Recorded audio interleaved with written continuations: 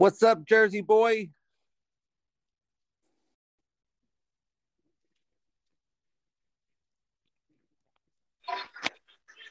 Can What's you hear me now? happening?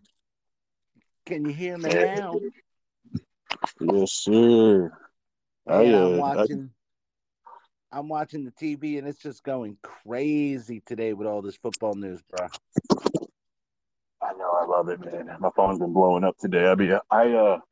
I legitimately made a Twitter account just so I could keep up with like up to date reports between Adam Schefter and Jason La. That's a smart move. That's a super smart move because you know you're going to get the early 411 on what those guys are going to be talking about. Oh, dude, I get it all so fast compared to Bleacher Report. You know, I was watching when we were talking earlier this afternoon and getting ready for the show. It's almost like a free agent football orgy frenzy going on right now. I started listening to everybody you'd want to listen to and getting ideas on how this trade was going to break down. And I remember when we spoke, listening to what the compensation was, and I think now it's been cleared up. It's a first rounder, a second rounder, and a fourth rounder in this draft, as well as a fourth and a fifth rounder for next year's draft. Um, I mean, we got a lot to talk about in the next 60 minutes, but if you consider what they gave up for Tyreek Hill today, and we had spoke about this, Devontae Adams may have been the greatest steal in NFL history, wide receiver, for what you had to give up to get him, just in comparison to what the Dolphins had to give up to get Tyreek today. It's just mind blowing to me. But now my real analysis of this is where where do the Chiefs hope to go from here? I mean, they literally bought in two wide receivers today. They bought in a former first rounder by the Browns who played for the Giants and played for the Patriots, Corey Coleman, who through injuries and lack of discipline. But I mean, they have these picks now to make moves. We both know that Juju Smith-Schuster is not going to replace Tyreek Hill. And listen, in my mind, Juju's not a legitimate two.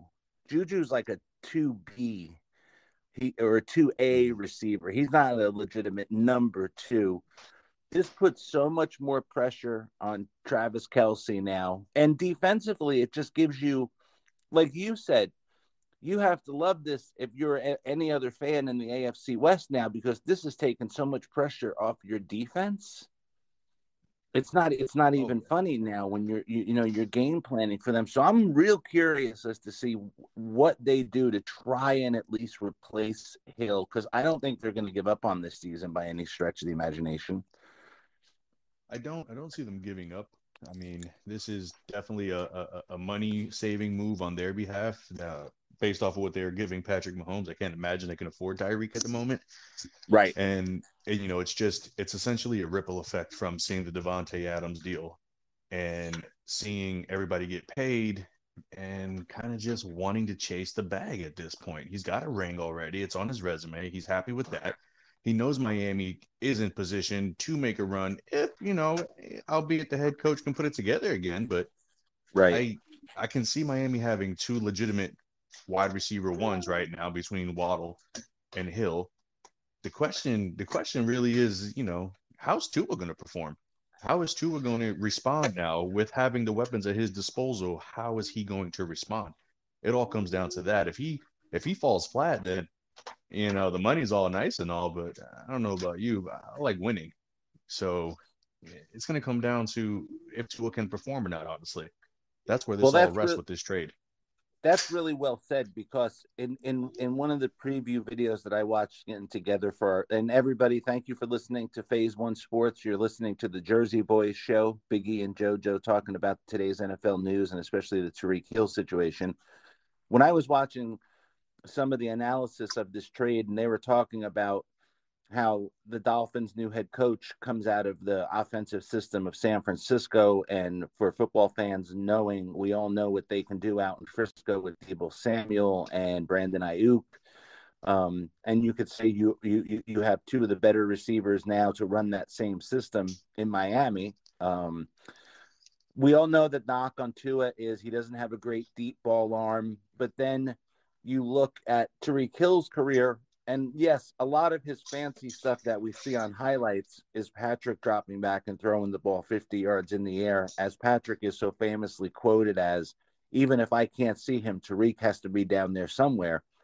And and we know that that's not the forte, really, the deep ball of the Dolphins quarterback right now. So a lot of this maybe in the beginning is going to be the yak yards, and these are great problems to have if you're the Dolphins. But Tua is set, his short, capable passing ability. It's going to be interesting to see how they work this in now. And then to boot, the Dolphins went out and signed and re-signed two nice running backs. So you can pretty much count on we're going to see San Francisco offense east coming out of Miami. What's interesting to me, I don't know if you're on, I don't know if, and I'll see how I can get you as part of the chat room for phase one.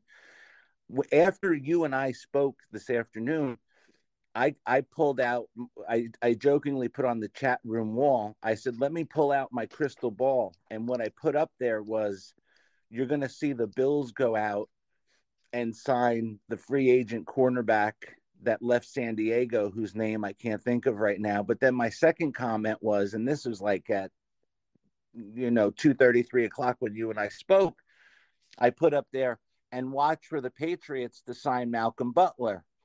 And this is what happens when you see a team make a move like Tyreek Hill. I could hear from your chuckle, you know where I'm going with this. About an hour ago, the Patriots announced that they signed Malcolm Butler back. So it makes this offensive move by the Dolphins now has those repercussions throughout the league, where now you're going to see teams in the AFC East start to load up on corners or safeties to now try and contain what's in their division with Tyreek Hill.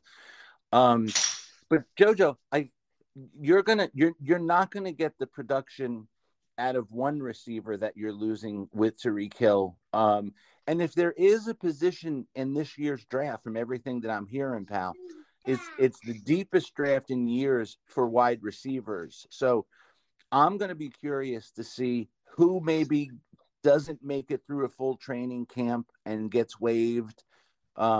There aren't many elite receivers right now on the free agent market. Jarvis Landry is still out there, but rumors are that he wants to go back to Cleveland. So I'm going to be really curious as to what they do, Kansas City, that is, to kind of replace somewhat of his production, and who's going to be tasked with being the true number one receiver for Kansas City. Kelsey would be the number one option right now, but I'm going to be real curious as to who they bring in. I've heard rumors. Don't be shocked if he heals up well from his second ACL tear. Don't be shocked to see KC go out and court OBJ. I would not be surprised. He was actually one of the names I was thinking about after you mentioned Jarvis Landry. And another name out there that I haven't kept up with him, but I haven't heard his name being called yet, is Julio Jones. And I mean, Julio may not be able to replace their production, but he'll draw the attention. He's going to demand respect on the field. You know what I mean?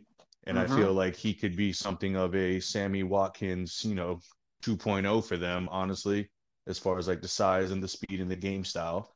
And I don't know, man. I feel like, they got options. They've got options. They can draft they can draft wide receivers if they wanted to this year. And like you said, it's a deep enough draft where they might come away with a steal. I mean, they obviously know how to scout players. We've seen their drafts. We've seen what they've been able to produce. So Andy Reid ain't no fool, man. He's going to pull something out. I mean, you and I talked when we were with Saeed last night on the show. I had brought up the potential with the trade that the Packers made by picking up the 1 and the 2, which is the biggest steal in the NFL over the last 10 years as far as for a trade for Adams. I wouldn't be shocked because I had made the proposal last night that Green Bay should turn around with that first and second pick that they got from the Raiders and ship that off to Seattle and bring in DK Metcalf, who's also looking to get paid, but still has some time left on his rookie deal. And we all know now that the reason the Chiefs had to or decided to move on from Tyreek Hill is because of the Davante Adams. Well, actually, it doesn't really matter, but what kind of really set the spiral of this going off was once Tyreek saw the deal that Mike Evans got with Tampa, and then he saw the deal that your receiver got with the Raiders. And at that point in time, Tyreek's management team went in and said, we've been in contract negotiations with you guys for months now. Just to let you know, FYI, because of the way the market's set up right now, if you're coming to us with a contract, it has to be in the realm of $25 million per year. And the Chiefs knew that wasn't going to happen.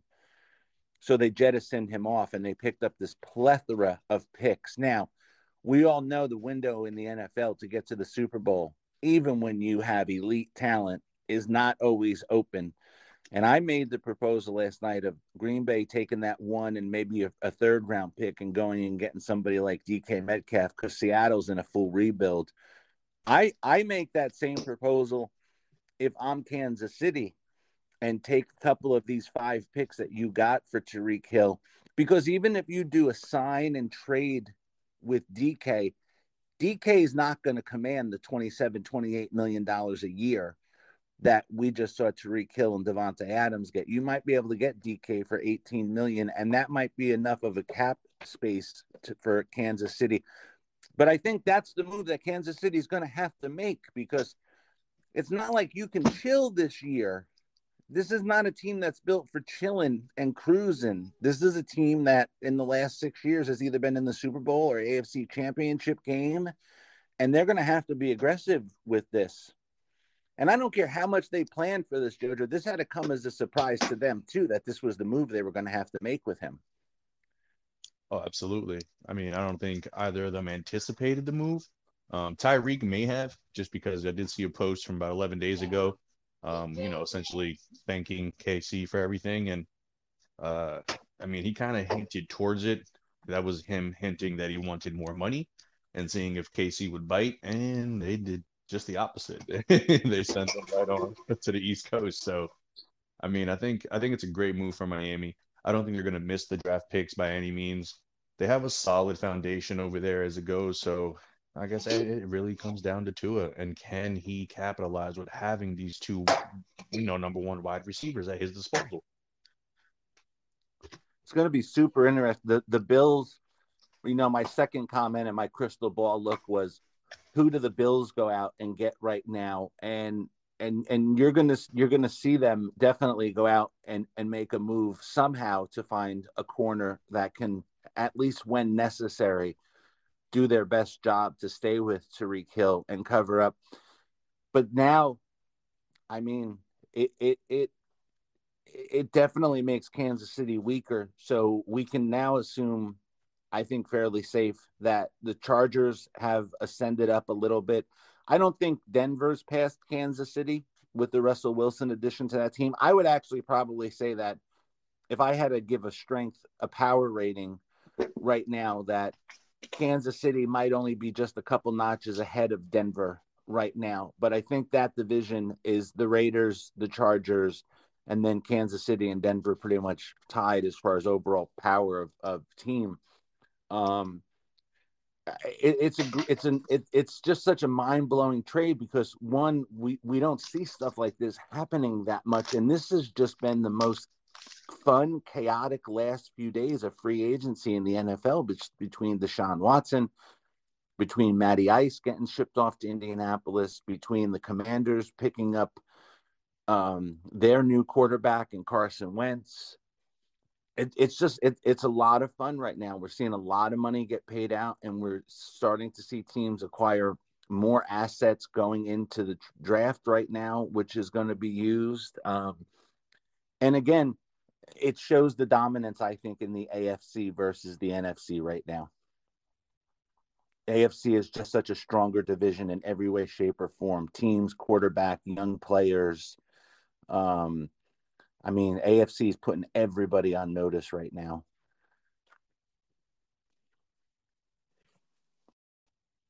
I'm just gonna be a good football fan. Sit back, listen, and watch, and see how this kind of works itself out. It's just a lot of fun to talk about this stuff right now.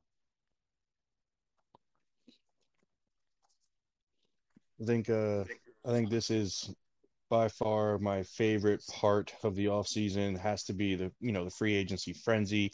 And not for nothing, this has been hands down one of the most exciting, as a Raider fan, obviously, but not just that. I mean, as a whole, watching it all, just watching all the dominoes fall into place, it's been intriguing to see the power moves being made by teams. Now the mentality has changed in the NFL from what I'm seeing. It's no longer about, this doesn't go for everyone because we do see some teams, going to the rebuild as far as Seattle and stuff like that. And, they're not exactly blowing up the farm, but, they're definitely tearing down some buildings and trying to start fresh. And it's nice to see teams looking to reload and compete as opposed to, sitting back, playing it safe, trying to garner up draft picks and just essentially tanking for what seems forever once you get on that road.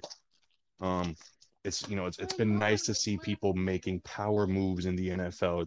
It's almost like NBA free agency where guys are now pushing their contracts and they're pushing to play where they want to play. And it's nice to see it because I mean, not for nothing. If you're happier where you are, I expect numbers. I expect production just based off of that alone. So it's going to be an interesting first couple of weeks trying to see how everybody gels and who's going to be claimed as the bust and who's going to be claimed as the angel pairing. So I'm excited to Right. see where it all falls, man. I mean, some of the polls that we're seeing right now, because let's not forget the other team involved in this trade potentially were the Jets, and rightfully so. I mean, if I were the Jets, I wouldn't have pulled this trade off because I think the Dolphins are closer at being a playoff team than the Jets are right now. So I do think from that standpoint, there's a poll right now up by Bleacher Report.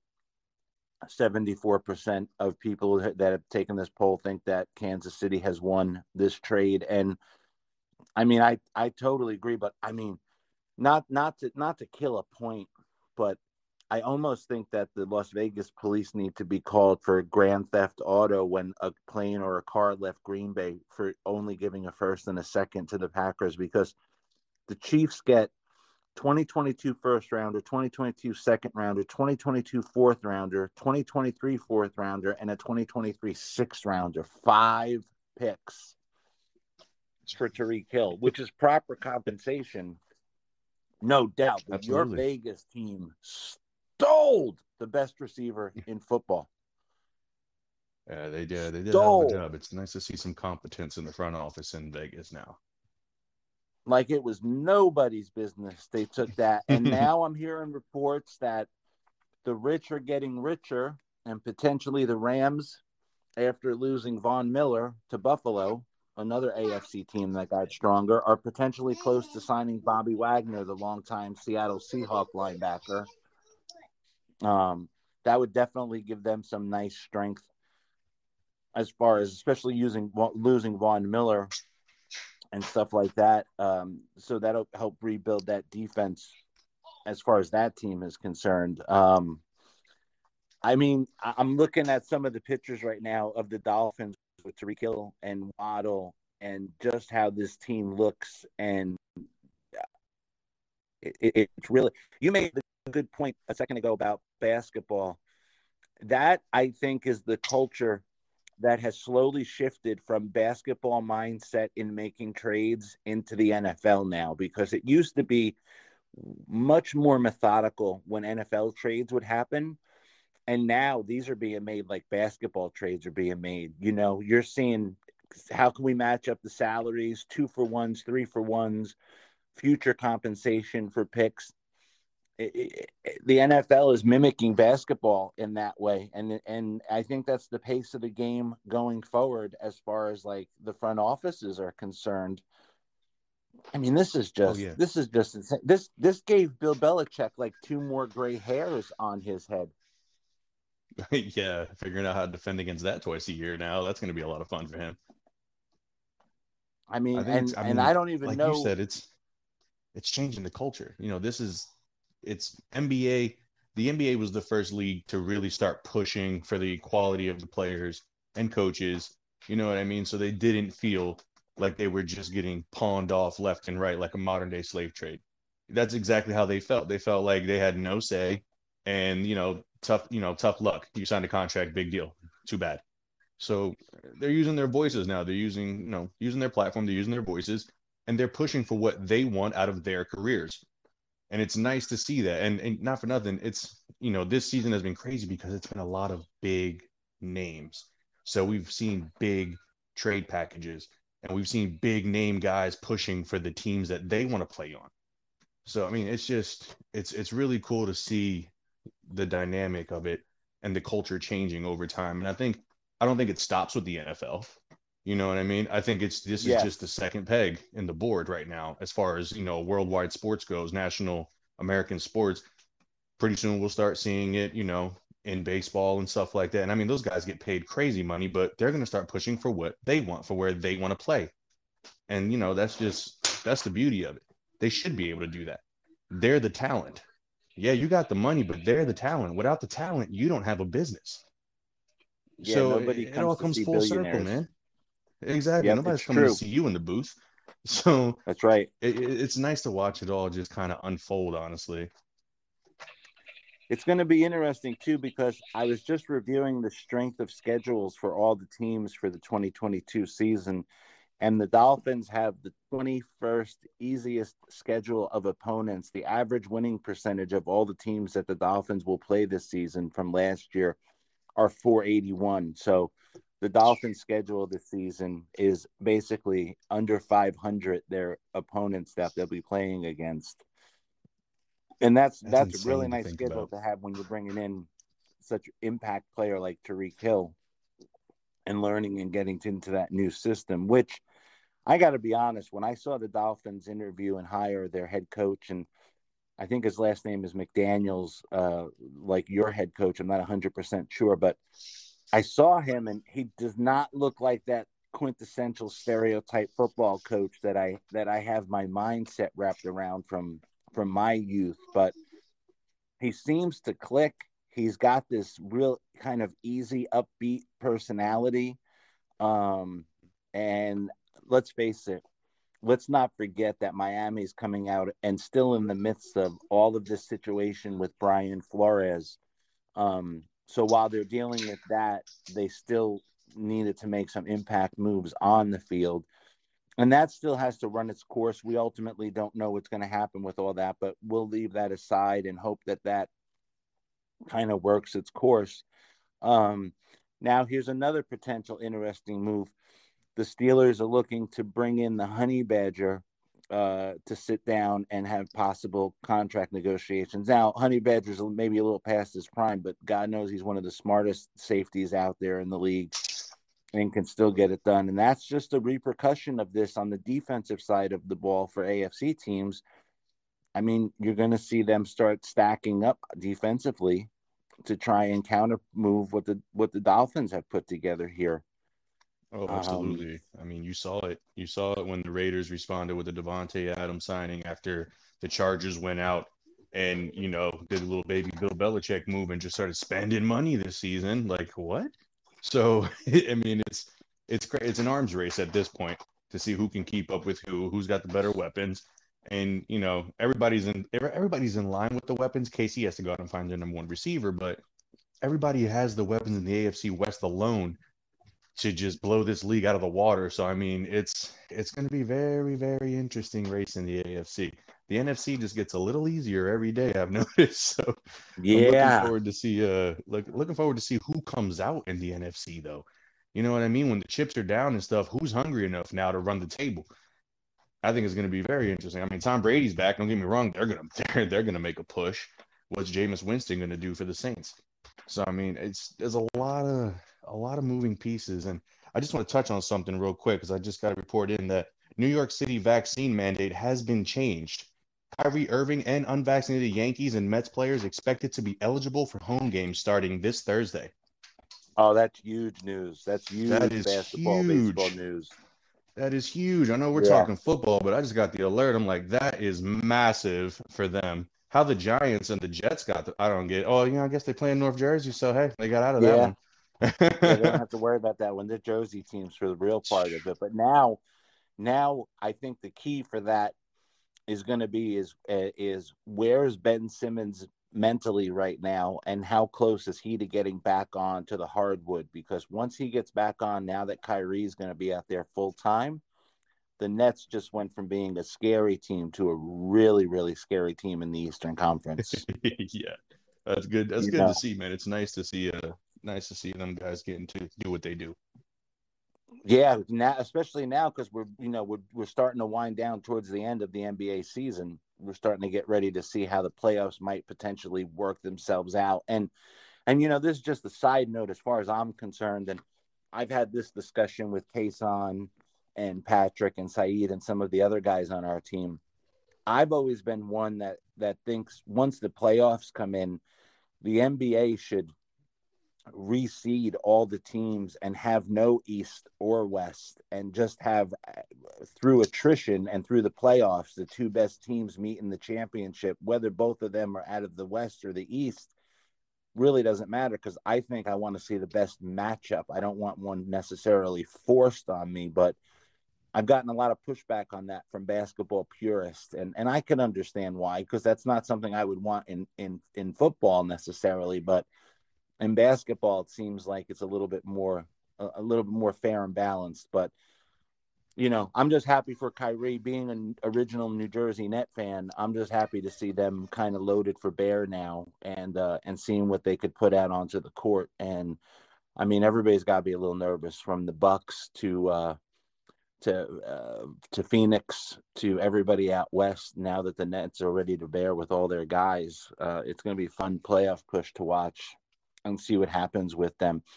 Jojo, you mentioned the NFC, and let's just kind of take a peek real quick. I mean, so you start at the NFC North. We know we have the Packers now. They still have to go out and replace Devontae Adams, and we talked about that in previous shows about some of the potential trades they could make, and we mentioned that this is a hugely deep draft for wide receiver. So Packers are definitely the class of the North. We joked this afternoon that the luckiest quarterback in the history of the NFL has been Kirk Cousins, but that team does have a boatload of talent. Defensively, I think they're going to be stronger this year. You made the point perfectly that over the last few years, Mike Zimmer and this team defensively has been on the downside of how he made his name in the NFL. You got the Bucks in the South, right? They're pretty much going to be the class. And you had mentioned, what are we going to get from Jameis Winston with the Saints? I don't think anybody expects much out of Marcus Mariota and Kyle Pitts in Atlanta. I had to get used to that. And then Carolina, that could potentially be a spot for Baker Mayfield battling it out with Sam Darnold. Then you look at the West. The Rams are going to be the class of that division. The Niners finished 10-7. The Cardinals finished 6. Now, that brings me into an interesting question that just popped into my head. I'm sure Kyle Murray came out a couple weeks ago and removed all of his Arizona Cardinals stuff on his Instagram, and his agent came out and said he wants to get paid right now when he still has 3 more years left on his contract, and the Cardinals can franchise tag him for 2 years after that. But if they get that situation settled in, the Cardinals are a really interesting team. We're talking about all this free agency move, but what do you think about Kyler Murray's kind of brash move after he finishes his second season, saying, now it's time to pay me, and don't forget, I can always go to baseball? I don't like it. I don't like it at all. Like, listen, you came into the league knowing your capabilities, knowing that you were going to grow if you did it the right way. The numbers are great. Don't get me wrong, but I've only seen two years. I don't know about the longevity. I understand you want the security, but I just don't understand the way he's going upon it at the time. You know what I mean? It's a little selfish. It's just I don't understand it. I can't wrap my head around it, if that makes sense. It's just, why are you doing this now? You have so much more that you can prove. You haven't exactly crushed it in the long run as far as the whole season goes. So it's just one of those things where you're like, okay, that's not going to happen. If I was the Cardinals, I'd be like, yo, well, that's not happening. So there's a reason why we have these rookie contracts set up the way we do. And that's that. I'm sorry, man. But if you want talent around you, you need to sacrifice right now so we can build that talent, pay that talent, and then we can look at you and go, okay, here's your payday. Just like Devontae Adams and Derek Carr. You have to pay the other guys, and you got to have a patient that's willing to sacrifice that huge giant payday just so he can, win some damn games, just so you can get into the playoffs. That's the whole thing. We even said the NFC is getting softer. Now's the time to attack it.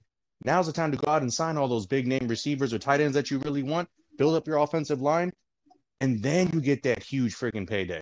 If you believe in yourself that much, there should be no rush. That's the truth. If you honestly believe in yourself as a player, there shouldn't be a rush like that to get the big payday. You shouldn't worry about a dip in your production and a dip in your numbers as far as money goes afterwards. You know what I mean? You're totally right. The thing that would worry me as a GM is if you're so motivated, and listen, I think everybody knows the context to which I'm talking about when I say motivated for money. Everybody is. But when you're so motivated for money in your second or third year, yeah, I mean, you're bucking the trend. Usually players don't come out and do that. And you could throw the umbrella up and say, I could get hurt at any given time. But that could happen with anybody that has a contract that still has some time on it. I think, pardon me, I think it reflects on his character, but not only his character, but on the younger athlete's character right now.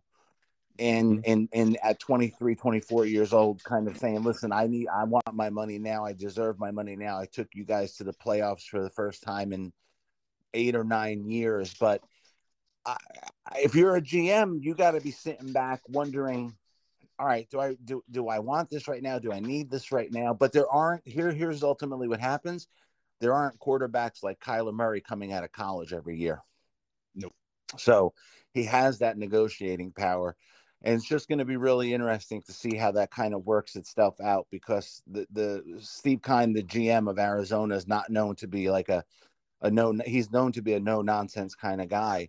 And that's important because that's Arizona is a team that's built, they're built, they have talent around them. I realize they just lost Chandler Jones to some team in Las Vegas, but they still have some other talent around that team, and they're going to definitely be vying for a spot in a weak NFC now.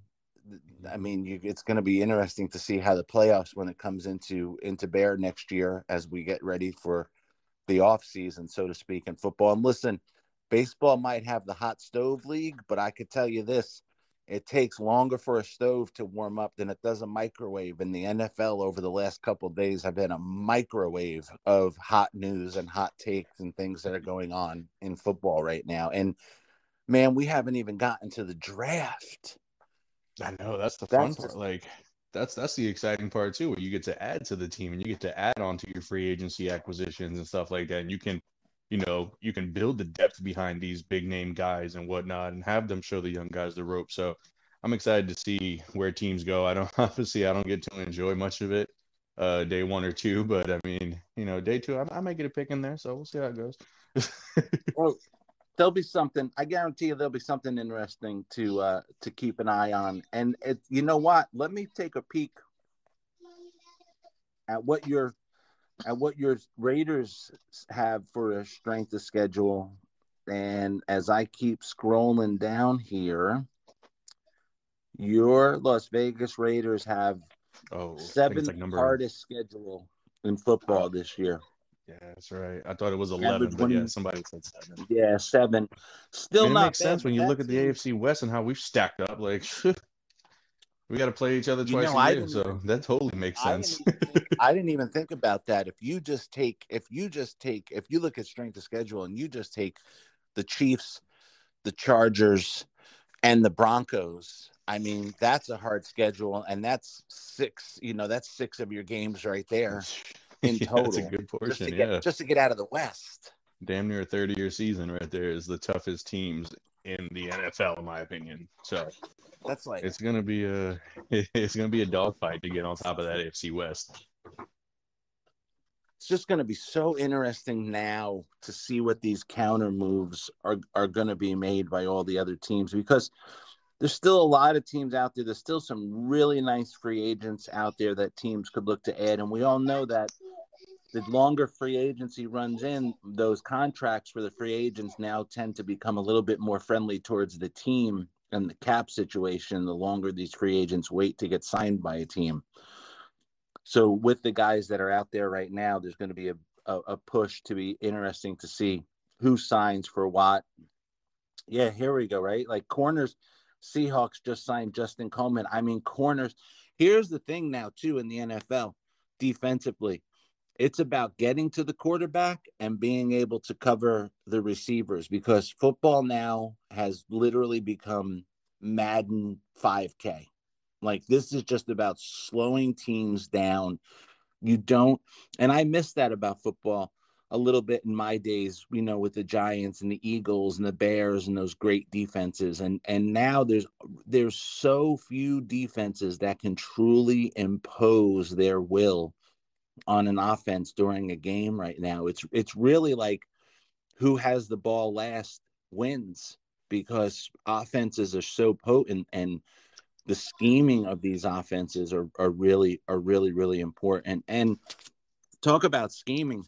It's an interesting situation down in Kansas City, because Andy Reid reached out to Matt Nagy and brought him back to the coaching staff of the Chiefs. At the same time, they offered a 1-year deal to Eric Bieniemy as their offensive coordinator, and now you don't have Tyreek Hill.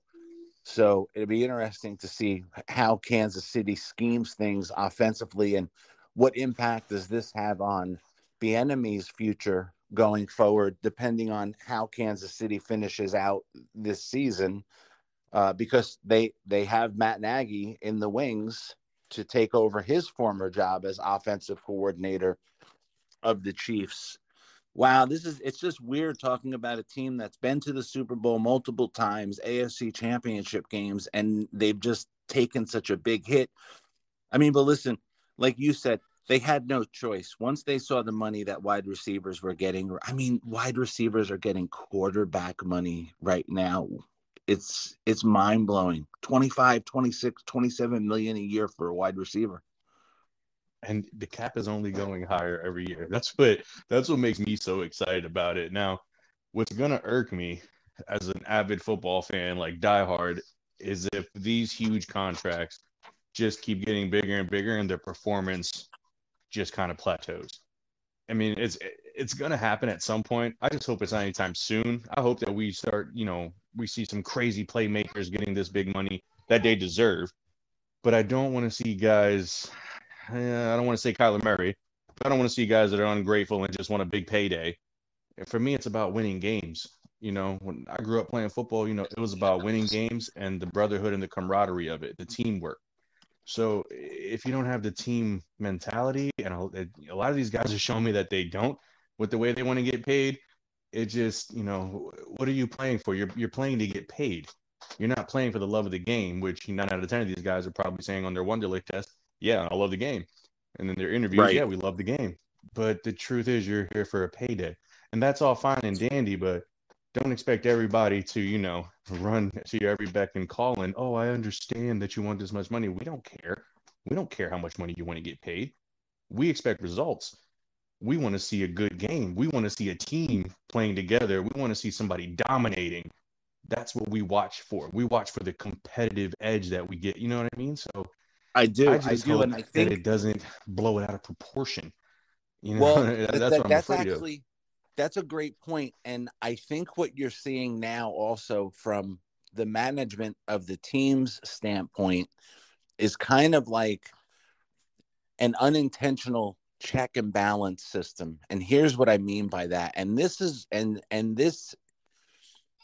my kind of thesis right here is going to be coming solely out of the Deshaun Watson contract. And here's what I mean by that.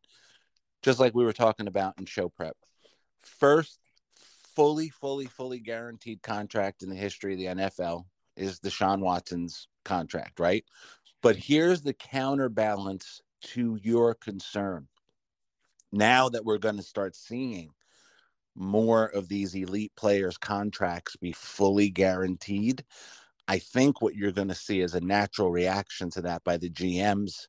You're not going to see 4, 5, 6-year deals. I think you're going to see much shorter deals. So you might see somebody with an annual salary of 25 million. Let's just use a wide receiver, for example, like Tyreek Hill.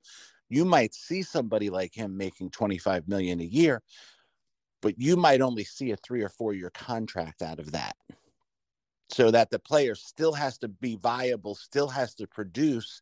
I think a team would rather spend a little bit more 3 years down the road when they have to renegotiate that contract to save themselves from the worry that you're putting up there now. Is once you got paid, what's the motivation still to perform? Because listen, we've seen in players past where they've signed huge contracts with teams, not an enormous amount of them, but enough of them to remember, where once they signed that big contract, you were like, is the dude's locker still in the locker room? Like, I know we paid him 3 years ago, but we're not seeing that production on the field. He's got his money now. Is he still motivated? So it's going to be interesting to see if they shorten the term on the length of the contracts. And I think one of the things that really started that too as well was Dak Prescott's negotiation with the Cowboys a few years ago, where, I mean, if you consider that when Dak re-signed his contract, that his was only for 4 years. And I applauded Dak for that, because Dak really bet on himself by taking that long term. The Cowboys wanted to offer him a longer term at less money. And Dak said, you know what, I'll take a shorter term for a little bit more money, but not ultimately what I wanted, because I'm going to bet on myself. I think we might start seeing that now that we've seen elite players take that route, where I'll take the shorter term, I'll take less money, but more of it guaranteed, and I'll go through the second process of renegotiating a contract with you, as opposed to making it team beneficial, where the guy really does phenomenal in his 5th year, and that benefits the team. It's just a different NFL now. It's so different. Like, I mean, the money that's going on is insane. You want to talk about crazy. The start of the 2023 season, with the expected increase in the cap, the Houston Texans will be $101 million next season under the cap. 100 million under, bro. That's unheard That's of. crazy. Like, that's you could miss on free agents and still have a ton of cap room left over. It's just mind blowing to me, the kind of money that's going. Like we said the other day. Now that you see Deshaun's contract, what do you think Lamar Jackson's contract's going to be? What do you think Justin Herbert's contract's going to be? They're going to get that Patrick Mahomes kind of crazy deal. Like, I think they're not going to get the crazy, 230 guaranteed. But if I'm not mistaken, Mahomes signed a pretty wealthy contract. Oh yeah. Mahomes' last year, I think his contract goes till 2027, and the cap hit for the Chiefs for him for 2027 will be $47 million. That's just insane to think about, honestly. And that's not far away. I mean, I think he'll still be less than 30 or 31 5 years from now.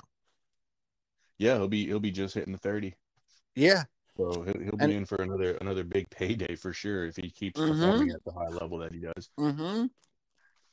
I think I it's mean, going to be $50 million. interesting to see how this works out, man. This whole cap space and everything, it's getting steeper and steeper. Granted, COVID was a little bit of a setback, and we understand that without the income and stuff like that for the stadiums. But with that being said, it's going up on average about 20% each year. So it's going to be very interesting to see how much these guys are getting paid, and if we're going to start seeing super teams in the NFL.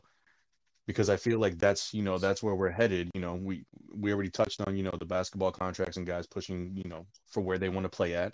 Now, are we going to see NFL super teams because guys are going to be like, yeah, I want to play with this guy. I want to play with this guy.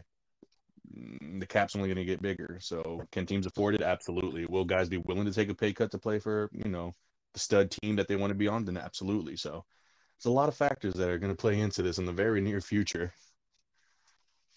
I'll tell you what, I just my first before we go to our first message from our dear great friend Dan Rod, I was always told never to pat yourself on the back, but I just want to say that on Sunday when I posted it in the chat room, I got a little bit of feedback, and then when I put it out onto the show last night with myself, you, and Saeed, you guys were kind of receptive to what I was. It's like wrestling. Do you smell what the Rock is cooking? I had proposed last night that the landing spots for Baker Mayfield right now, I don't care what Pittsburgh says, that if he just gets outright released, they'll be all on him. That's great to say, but it hasn't come to fruition because he hasn't been released. But I had said I think the perfect landing spot for Baker would be Tampa Bay or would be Green Bay. So needless to say, when I was getting ready for my meetings this morning and I was listening to Get Up with Keyshawn and Jay Will and Max, and I saw Keyshawn come out and say, well, as far as I'm concerned, the two perfect spots for Baker would be to go to Tampa or to go to Indianapolis, where they have veteran quarterbacks set up right now, and kind of do his own version of what Ryan Tannehill did. I felt my ego felt really, really good. But now that window is kind of narrowing and closing for Baker, is it going to be Carolina? Is it going to be Seattle? Let's just kind of go back a little bit with this Baker thing, and we're seeing all these moves. Do you feel that Baker's going to get that opportunity to start? Because my hypothesis is actually one that just takes into account Baker's mental state of preparing himself to be a backup this year. What do you think about the Baker situation? Do you think a team like Seattle or Carolina is clamoring to get him, or do you think there's a legitimate chance that he could be forced to take that back seat to an elite starter that he's non-threatened to? I think Baker could, I feel like he could honestly benefit from taking the back seat. But in all honesty, at this point in his career, I don't think he's willing to do that. I agree. And that's okay. You know what I mean? Yeah. Man to man, that's okay if you're not willing to take that and you're not willing to just take the back seat. I'm sorry. My son's man. attacking me. little man's getting on our podcast. I love it. Yeah, you he's go, got Roman. Pooh in his fireman hat, so Pooh in his red hat. But I don't see Baker willing. I just don't see him willing to take a back seat. And I think Seattle would be silly not. Oh wow, okay. Yeah, that's the cars, your monster trucks, buddy. I think he would flourish in Seattle. I think Seattle would be silly not to put something together for the man, but yeah, that's just my opinion. They have the tools in line to compete at a high level right now. They have two stud receivers. I mean, there's no reason why they shouldn't make a push to get a starting caliber quarterback. And we know Baker he's not the greatest decision maker, but I also feel like that comes over time. Maybe he's due for a change of scenery. Maybe he's due for a reality check and somebody to humble him with a new offensive coordinator, a new quarterback coach, and, get him in line, somebody who can work to his strengths and stuff like that. So I would really love to see him in Seattle. I really would. I would too, because see a scenario where it's going to happen right away. Or they could shock us because the NFL offseason has been absolutely nuts this year. So it's true. It's up in the air. Seattle, I say, is the fit. I'd even like to see him get switched out with Jimmy G, maybe do a 3-way trade where Jimmy G gets sent to Seattle and he goes to San Fran then, but that's just me wishful thinking at this point, man. I don't think Trey Lance is the answer right now. I think Trey Lance could definitely benefit from sitting a little bit longer. But, I mean, the NFL is crazy this offseason, so we will see. Well, it's interesting, too, before we go to Dan Rod's question, the Niners, as per a Niners source, just reported that under evaluation before his shoulder surgery, that Jimmy G's shoulder is a little bit more hurt than anybody anticipated. So that might be a longer recovery time. We don't totally know what that entails pre-surgery right now, but some of the early reports are is that shoulder is a little bit worse than people have been led to believe up until this point. But let's see what Dan Rod has to say.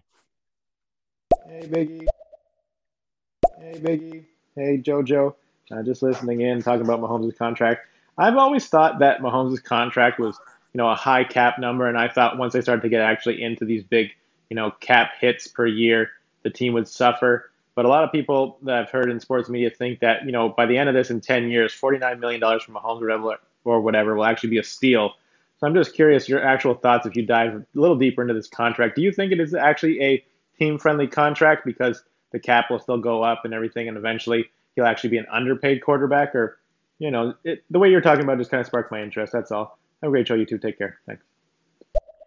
Thanks, Dan Rod. Jojo, I think he raises a great question because it's twofold. It's twofold. You were mentioning about how we're always going to see the cap evolve into a higher number and higher number and higher number. And I think that as it pertains to the NFL, this is really going to come down to Moneyball in the sense of, I think regardless of whatever the annual salary is for your quarterback, whether it be $30 million a year or $50 million a year, I think the bigger number is what does the quarterback salary represent on a percentage basis in comparison to the total cap number? And we've already seen some of these statistics come out by the league and some other more independent sources that teams tend to do better in the win-loss column when the highest paid player on your team, i.e. quarterback, has a cap number that's south of 21% of your total cap figure. So for easy math, if you have a $200 million cap and your quarterback is making $40 million a year, that's 20% of your cap number right there. And being that numbers have come so far full circle in analytics and baseball and football, I think that's the concentrate that we have to look at is what's that percentage. And Dan Rod raises a great question because I think the two will be equal. And I do absolutely think that by the time we see Patrick Mahomes' highest cap figure, which is in that 27 year, I think that'll actually, and whether it's a good or bad contract also depends on the production, but that's obvious. I think at that point in time, Dan Rod hits it right on the head. That could be fair market value in 27, $50 million a year for the talent and for what the market demands even more. I mean, we're talking fair. I mean, didn't Aaron Rodgers just get a $15 million a year contract? Yeah. Yeah. And we're here. You know what I mean? We're here, and we have a long way to go before 2027. But Dan Rod does bring up a great point, and he's absolutely correct as far as it being team friendly in the long run. Absolutely. But if you're trying to win right now, it's not very friendly. You know what I mean? And that's the way you got to look at it. You had the pieces in place to make a Patriot-like run where you can just keep pushing that AFC Championship game into the Super Bowl. You had all the pieces in place, but you overpaid for that one guy way too early. And now you're seeing the ripple effect of that. I mean, albeit it is a very deep wide receiver draft class, like you stated previously. And I agree completely with that. They can go out, they can make a couple picks in the first, second round, and they can probably replace Tyreek Hill's production with two more guys, but that's still two more guys. And if those two guys outperform that, they're going to expect big contracts too. So it's just, it's a little bit of a snowball effect, but I think the sun comes out 2-3 years down the road when the cap does gradually increase and you see that little bit of alleviation where they can go out and make moves again. So yeah, it can be team friendly in the long run. And if that's what you're looking for, that's great. But if you're looking to win now, then they kind of shot themselves in the foot. You know what I mean? They did. I think too, what's important is now that we're not only seeing quarterbacks, low-end quarterbacks making $25 million a year, elite quarterbacks making $50 a year. What happens? And Kansas City's a great test case for this, right? and I'm so glad that Dan Rod put that question out there, because this is the perfect test case. You have a team with arguably the best quarterback in football, making his money. But in order for him to be one of the best quarterbacks in football, he has to have other assets on that team around him offensively. And when they produce, they have to get paid, i.e. Tyreek Hill today. So then that becomes a really interesting dilemma for the capologist, for the team, is what happens when you have a quarterback that's of the caliber of making $40 to $50 million a year, but then you also have a receiver that's of the caliber to make $20 million a year. And that ultimately is going to put a lot of stress and a lot of money and resources into scouting departments in the NFL, because you're going to have to hit on your third, fourth, and fifth round picks.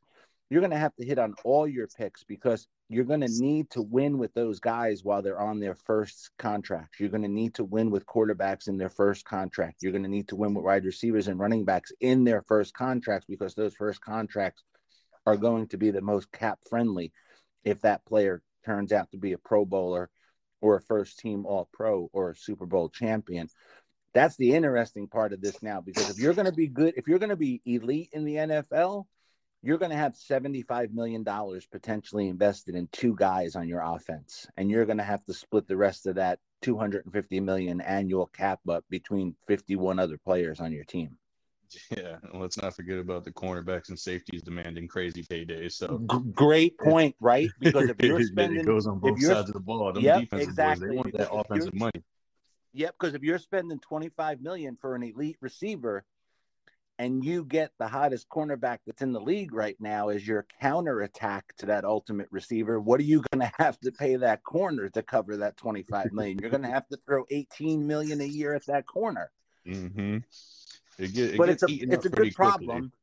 It's a great problem. Don't get me wrong. I mean, and yeah, as we know, the cap will continue to increase, and it's going to be a little more friendly. But I'm afraid to see the kind of money they're going to demand, knowing that they have the cap space to do so, thinking that, well, they have it now. Yeah, but do they? If you really want to win, do they have that much to spend on just you? That's the question. So it's gonna get a little sticky, man. It really is. But I mean, I feel like it's gonna be interesting. It's gonna make for great conversations like this today. So I'm excited to see where it goes. A little nervous, but excited. Yeah, I think as we get ready to wrap up this hour, I think the real interesting thing has been what the Rams have done over the last few years, by that ultimate, and I mean ultimate by willing to sacrifice future first round draft choices. You're going to see teams like the Rams that are so close to the precipice that we'll kick it down the road. We'll kick the salary cap down the road. We'll restructure deals down the road so the hit hits us in the not so distant future. But we'll trade number one picks, and these are things that in my over 40 years of being, I was a football fan by the time I was 6 or 7 years old. So you're talking 43 years of being a fan, and before there was the internet, I'd be in my parents' deli, and I couldn't wait for Thursdays because the sporting news would get delivered, and I'd sit and read that newspaper front to back about all the NFL news, because you didn't have the World Wide Web to jump on at that point in time. But it's just so interesting to see how this has all evolved right now. And it's a lot of fun, because to football fans like you and I, especially to me, I'm seeing the growth from the game where you had elite quarter. I mean, I'll never forget. I remember when Phil Simms signed a contract with the Giants for 5 years, and he was making $7 million over 5 years, not $7 million a year, $7 million for 5 years. And then to see the growth now. But when you're making all this money, it's going to be interesting a few years from now when the CBA comes up with the players and the owners, because all this, I mean, listen, let's not forget that Amazon Prime today, who has the Thursday Night Football contract for the next few years, just announced that they put their Kirk Herbstreit and Troy Aikman's old buddy in the booth are going to be calling Al Michaels. Al Michaels and Kurt Herbstreit are going to be doing Thursday night football games on Amazon Prime. So that's also why the cap goes up, because the NFL has so many more avenues to explore and open the game up to their fans. So they're making more money now. So it's going to be interesting a few years from now to kind of see what the CBA looks like. And that's when, and I've spoken with Dan Rod about this in previous shows. And that's when you'll potentially see, and I think it's a definite by 2030, we will either have or be in the process of naming Toronto and St. Louis to be the next two cities to have expansion teams. There's definitely a point where the NFL can't expand anymore, but I don't think we're there right now. I think the NFL is so desperate to go international.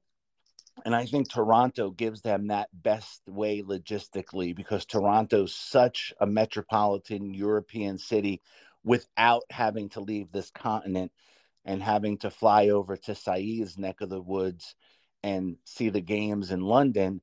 And I definitely think we're going to see a St. Louis franchise after what happened when the Rams moved out of there. And I mean, hell, the St. Louis just got $1 billion from the owner of the Rams for how he pulled that team out of there when they left St. Louis. So we're not only going to see the salary cap expand, we're going to see the league expand and grow. And then with this 17 game schedule, do we start seeing now, and the expansion of the salary cap, do we not see a 53-man active roster at that point in time because we're playing one more game and there's more teams? Do we start seeing a 60-man active roster in the NFL? So if you're just a football fan and you love Sundays and Thursdays and Mondays, that's great. But if you're fans to the level of the people that we talk to and listen to on Sports on Stereo, whether it be D&E Takeover, Cover Zero, Phase One Sports, the man, the myth, the legend, Dan Rod and Ron J, and all those guys, like, this is great for us to talk about because it's more than just the product on the field. To quote Bill Parcells, we're seeing the teams now buy the groceries and taking it into their kitchen and seeing what they can bake and pull out of their oven. So this is just a lot of fun. Just a lot of fun. Jojo, let's play one more message before we sign off.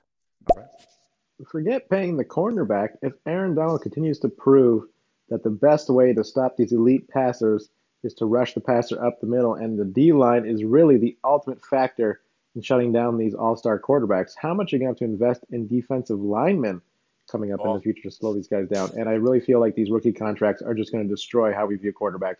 I think Russell Wilson did this once before, and look what happened to him. Joe Burrow's now proven he can go to the Super Bowl on a rookie contract, and he's going to get paid.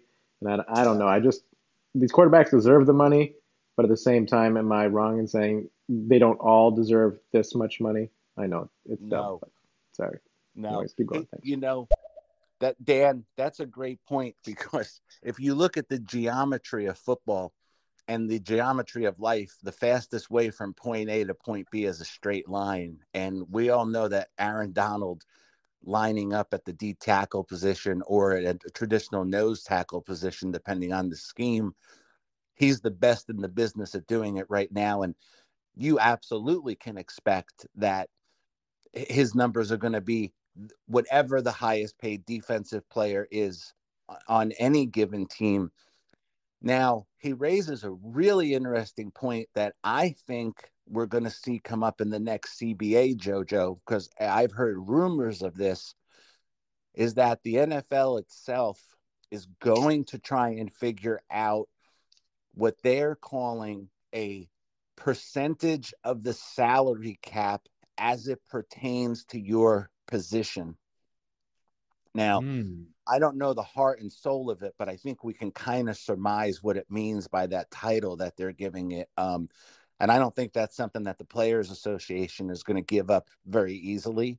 I think they're going to say it's a free and fair market and everybody should get what they're going to get. But Dan Rod raises a great point in that you may have to artificially put in some kind of speed bumps or stop gaps along the way so that we don't see these wild swings within these contracts. Because I know there's a salary cap in the league, and I know the way and I understand the structure of how all that works, but you're going to still, if it gets into this chaotic spending spree, you're going to see teams, smaller teams like the Bengals and some of the other smaller market teams in the league, you're going to see them just become kind of like the minor leagues to draft good talent, to teach good talent. And then when that contract's up or that team needs to trade that talent to the Cowboys or the Rams or whoever, that they've just become a developmental team in the league as opposed to a team that's honestly buying. And that's why it's so great what Cincinnati was able to do this year, because let's not forget about this, folks. There's really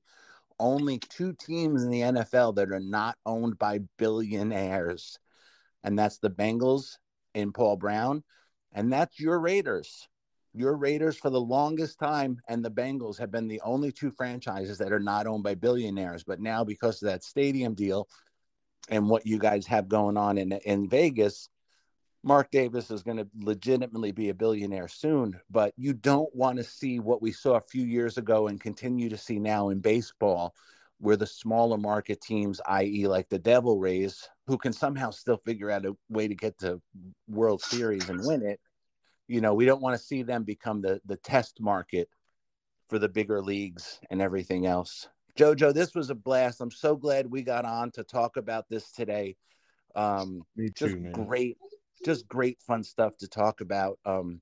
We'll set up another show because I know there'll be some more stuff going on. Give Roman my love. You tell that little Raider fan to start rocking and rolling the silver and black. Oh yeah, he's getting his Mad Max jersey in a couple weeks, so I he's can't ready, man. He knows. I can't wait next year where we're sitting at your sports bar having some of your great steak and cheeses, doing our fantasy football draft for our guys, and then getting ready to kick off the 2023 NFL season. It's going to be absolutely phenomenal. It's gonna be a lot of fun, man. You know A how it lot is of up good here. stuff. Everybody, thank you so much for listening today. Thank you for joining Phase One Sports and our little The Jersey Boys show with myself, Biggie, JoJo Jersey Bread, and Roman as our special guest today from the Southwest Harbor Studios up here in beautiful Maine.